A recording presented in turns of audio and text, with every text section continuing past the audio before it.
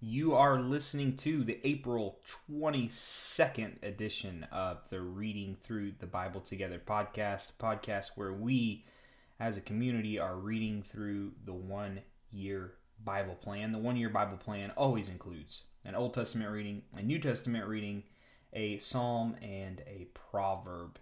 And that's exactly what we're going to do today, reading out of the New Living Translation. And we will begin in the Old Testament with Joshua chapter 24. Then Joshua summoned all the tribes of Israel to Shechem, including their elders, leaders, judges, and officers. So they came and presented themselves to God. Joshua said to the people, "This is what the Lord, the God of Israel, says. Long ago your ancestors, including Terah, the father of Abraham, and Nahor, lived beyond the Euphrates River, and they worshipped other gods. But I took your ancestor Abraham from the land beyond the Euphrates and led him into the land of Canaan. I gave him many descendants through his son Isaac. To Isaac I gave Jacob and Esau. To Esau I gave the mountain of Seir, while Jacob and his children went down to Egypt. Then I sent Moses and Aaron, and I brought terrible plagues on Egypt. And afterward I brought you out as a free people. But when your ancestors arrived at the Red Sea, the Egyptians chased after you with chariots and charioteers. When your ancestors cried out to the Lord, I put darkness between you and the Egyptians. I brought the sea crashing down on the Egyptians, drowning them. With your very own eyes you saw what I did. Then you lived in the wilderness for many years. Finally, I brought you into the land of the Amorites on the east side of the Jordan. They fought against you, but I destroyed them before you. I gave you victory over them, and you took possession of their land. Then Balak, son of Zippor, king of Moab, started a war against Israel. He summoned Balaam, son of Beor, to curse you. But I would not listen to him. Instead, I made Balaam bless you. So I rescued you from Balak. When you crossed the Jordan River and came to Jericho, the men of Jericho fought against you, as did the Amorites, the Perizzites, the Canaanites, the Hittites, the Girgashites, the Hivites, and the Jebusites. But I gave you victory over them, and I sent terror ahead of you to drive out the two kings of the Amorites. It was not your sword or bows that brought you victory. I gave you land you had not worked on, and I gave you towns you did not build. The towns where you are now living. I gave you vineyards and olive groves for food, though you did not plant them. So fear the Lord and serve him wholeheartedly. Put away forever the idols your ancestors worshipped when they lived beyond the Euphrates River and in Egypt. Serve the Lord alone. But if you refuse to serve the Lord, then choose today whom you will serve. Would you prefer the gods of your ancestors, the ones they served beyond the Euphrates? Or will it be the gods of the Amorites, in whose land you now live? But as for me and my family, we will serve the Lord." The people replied, "We would never abandon the Lord and serve other gods. For the Lord our God is the one who rescued us and our ancestors from slavery in the land of Egypt. He performed mighty miracles before our very eyes as we traveled through the wilderness among our enemies. He preserved us. It was the Lord who drove out the Amorites and the other nations living here in the land. So we too will serve the Lord, for he alone is our God." Then Joshua warned the people, "You are not able to serve the Lord, for he is a holy and jealous God. He will not forgive your rebellion and your sins. If you abandon the Lord and serve other gods, he will turn against you and destroy you, even though he has been so good to you." But the people answered Joshua, "No, we will serve the Lord." "You are a witness to your own decision," Joshua said. "You have chosen to serve the Lord." "Yes," they replied. "We are a witness to what we have said." "All right then," Joshua said. "Destroy the idols among you, and turn your hearts to the Lord, the God of Israel." The people said to Joshua, "We will serve the Lord our God. We will obey him alone." So Joshua made a covenant with the people that day at Shechem, committing them to follow the decrees and regulations of the Lord. Joshua recorded these things in the book of God's instructions.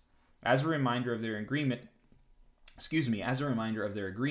he took a huge stone and rolled it beneath the terebinth tree beside the tabernacle of the Lord.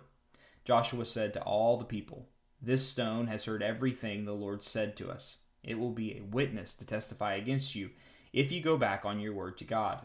Then Joshua sent all the people away to their own homelands. After this, Joshua son of Nun, the servant of the Lord, died at the age of 110. They buried him in the land that had been allocated at Timnath Seir in the hill country of Ephraim, north of Mount Goshen. The people of Israel served the Lord throughout the lifetime of Joshua and of the elders who outlived him, those who had personally experienced all that the Lord had done for Israel. The bones of Joseph, which the Israelites had brought along with them when they left Egypt, were buried at Shechem, in the plot of land Jacob had bought from the sons of Hamor for 100 pieces of silver. This land was located in the territory allotted to the descendants of Joseph. Eleazar, son of Aaron, also died. He was buried in the hill country of Ephraim, in the town of Gabbath, which had been given to the son of Phinehas. And that concludes the book of Joshua. And this last chapter is a beautiful reminder for even us as New Testament Christians that who does the work? God does the work. It's God alone. In the beginning of this chapter said, I did this, I did this, I did this. It was God who freed them. It was God who sustained them. It was God who led them into a promised land where, as this text says, they lived in towns they did not build. They harvested from vineyards that they did not plant. And as a Christ follower, you are just like that. You serve. You get to partake in the blessings of things you did not earn. And I'm sure you know that. If you're listening to the sound of my voice, you probably live in a home and never have to worry about a meal. And those blessings are great, but the even greater blessings for those who trust in Jesus are, number one, your sin has been paid for, gone, through what Jesus did on the cross. He paid for that sin. He poured out his blood. He lived the perfect life you couldn't live and died the death you deserve to die. So your guilt and your shame can be dealt with and be gone. And you now begin to work on yourself in freedom, not out of obligation. Also, as a blessing, we have the Holy Spirit in us to help us with that progress, because we can't even do that on our own. The Holy Spirit has to help us through every step of the way. I hope that you know that. You need the Spirit's help so that you can trust in Jesus at the beginning and so that you can continue to trust in Jesus. And not only that, but the Spirit empowers us for mission so that we can not only experience salvation and find peace, but we can know our purpose and begin to live fulfilled. And then the part of the blessing that we haven't got to experience yet is we believe in a future hope. As the people here are being led into the promised land and they have now settled in the promised land, we know that the greater promised land is the day in which Jesus comes back and resurrects all of the dead and defeats the kingdom of death, and we all live together in the restored kingdom of life, back as things should be, with no sin and death in the world. It's going to be awesome. And what's interesting about the book of Joshua that I haven't mentioned yet is that Joshua's Jewish name is actually Yeshua. And what's interesting about that is Jesus's Jewish name is also Yeshua. Jesus is the greater Joshua. What did Joshua do? He led the people into the promised land. And what is Jesus going to do for us? He's going to lead us into the greater promised land, the kingdom of God. Beautiful book, beautiful picture of Jesus and our trust in him. I've thoroughly enjoyed our time in Joshua, maybe except for having to read all those hard names there for a couple of days. Luke chapter 21, verses 1 through 28 is our New Testament reading today. While Jesus was in the temple, he watched the rich people dropping their gifts in the collection box. Then a poor widow came by and dropped in 2 small coins. I tell you the truth, Jesus said, this poor widow has given more than all the rest of them, for they have given a tiny part of their surplus. But she, poor as she is, has given everything she has. Some of his disciples began talking about the majestic stonework of the temple and the memorial decorations on the walls. But Jesus said, the time is coming when all these things will be completely demolished.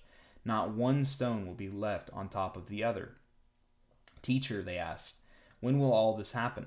What sign will show us that these things are about to take place? He replied, don't let anyone mislead you, for many will come in my name, claiming I am the Messiah, and saying the time has come. But don't believe them. And when you hear of wars and insurrections, don't panic. Yes, these things must take place first, but the end won't follow immediately. Then he added, nation will go to war against nation, and kingdom against kingdom. There will be great earthquakes, and there will be famines and plagues in many lands, and there will be terrifying things and great miraculous signs from heaven. But before all this occurs, there will be a great time of persecution. You will be dragged into synagogues and prisons. You will stand trial before kings and governors because you are my followers. But this will be your opportunity to tell them about me. So don't worry in advance about how to answer the charges against you, for I will give you the right words and such wisdom that none of your opponents will be able to reply or refute you. I just love that. Let's pause there. How they're going to be dragged before kings and governors. Jesus is telling his disciples this, and all of his disciples died terrible deaths and faced great persecution.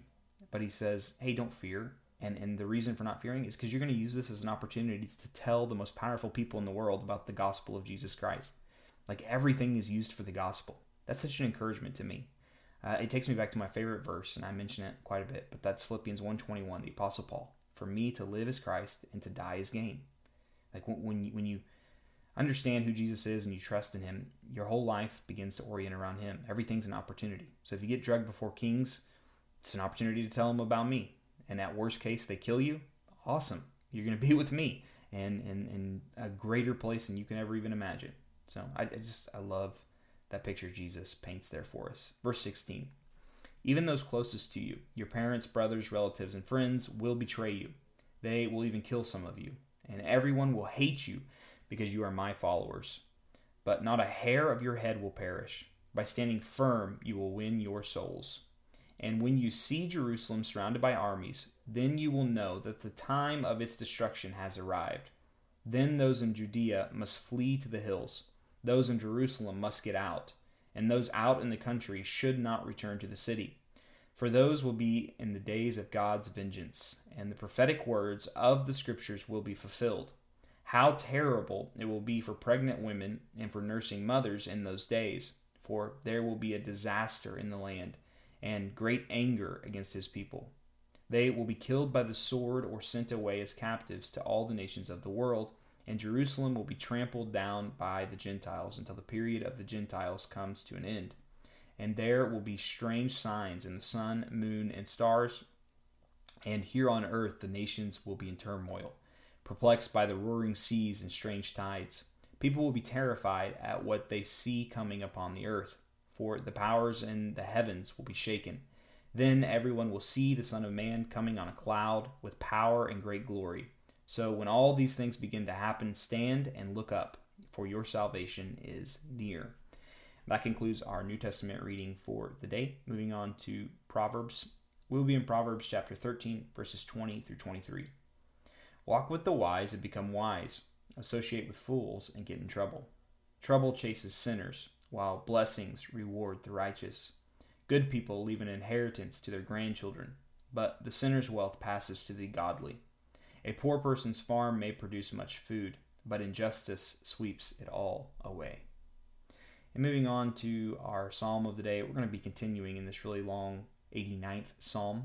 And as I do with the long psalms, I'm just going to read the whole thing and pray at the end. But feel free to pause me and pray as the Lord would lead you, or read through on your own in a paper or phone Bible and just read through and pray as God would lead you on that. Verse 38. But now you have rejected him and cast him off. You are angry with your anointed king. You have renounced your covenant with him. You have thrown his crown in the dust. You have broken down the walls protecting him and ruined every fort defending him. Everyone who comes along has robbed him, and he has become a joke to his neighbors. You have strengthened his enemies and made them all rejoice. You have made his sword useless and refused to help him in battle. You have ended his splendor and overturned his throne. You have made him old before his time and publicly disgraced him. Interlude. O Lord, how long will this go on? Will you hide yourself forever? How long will your anger burn like fire? Remember how short my life is, how empty and futile this human existence. No one can live forever. All will die. No one can escape the power of the grave. Interlude. Lord, where is your unfailing love? You promised it to David with a faithful pledge. Consider, Lord, how your servants are disgraced. I carry in my heart the insults of so many people. Your enemies have mocked me, O Lord. They mock your anointed king wherever he goes. Praise the Lord forever. Amen and amen. Yes, Lord, we do praise you. And Lord, this is obviously speaking about David, but we know the ultimate David is Jesus, and he was mocked and ridiculed and shamed for my sake. He died so that I might live. And Lord, I am so grateful for your forgiveness and grace, because I know with my own life I mock the Lord. I rebel against him. I rebel against you, even though I am aware of what you've done for me. I forget, and I want to be my own God. Lord, forgive me for that. Lord, I want to live a lifestyle of repentance, turning from my wisdom to Jesus' wisdom. Please help me and give me the faith and the courage to do that. Lord, it is in your name I pray. Amen. Well, that concludes our reading through the one-year Bible today. I do hope that you will share some of your thoughts with me and join me back here tomorrow for another day of reading through the Bible together.